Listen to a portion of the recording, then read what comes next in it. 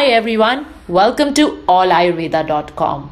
We are covering Ayurveda, beauty, fitness, nutrition, recipes and yoga. Today we would be talking about Ayurveda. Our expert will talk about how to keep our heart healthy and away from bad cholesterol. So our first question for our expert today is, how does cholesterol affect the heart? Cholesterol in the body is of two types: high-density lipoproteins, HDL, which is good cholesterol. The second type is low-density lipoprotein, LDL, which is bad cholesterol. According to Ayurveda, excess Dastamedha dhatu in the blood is deposited in the weaker vessels of the heart, causing blockage.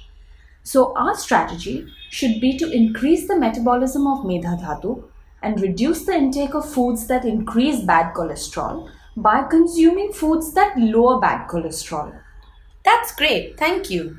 Our second question is, what are some lifestyle changes one can make to improve your cholesterol? Today, unfortunately, a stressful lifestyle and improper food habits are the reason for various heart disorders like hypertension, high cholesterol, stroke, etc.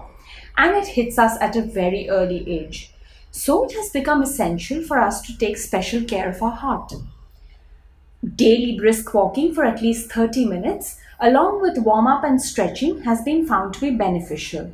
According to Ayurveda, improper digestion causes ama or arterial plaque to build up within the arteries. The rasa dhatu produced in preliminary digestion nourishes the heart. To boost digestion, clean your arteries daily. Drink warm water throughout the day and eat a light diet which is high in fiber. Avoid smoking, drinking alcohol. Eat more natural foods such as fruits, nuts, vegetables and whole grains as opposed to processed foods. At least 7 hours of sleep is essential for the good health of the heart. Keep your weight in check to help reduce the risk of heart disease. Don't forget to keep an eye on your blood pressure and diabetes as they might be hurting your heart. Thank you for listening. For more information on cholesterol, log on to allayurveda.com right now.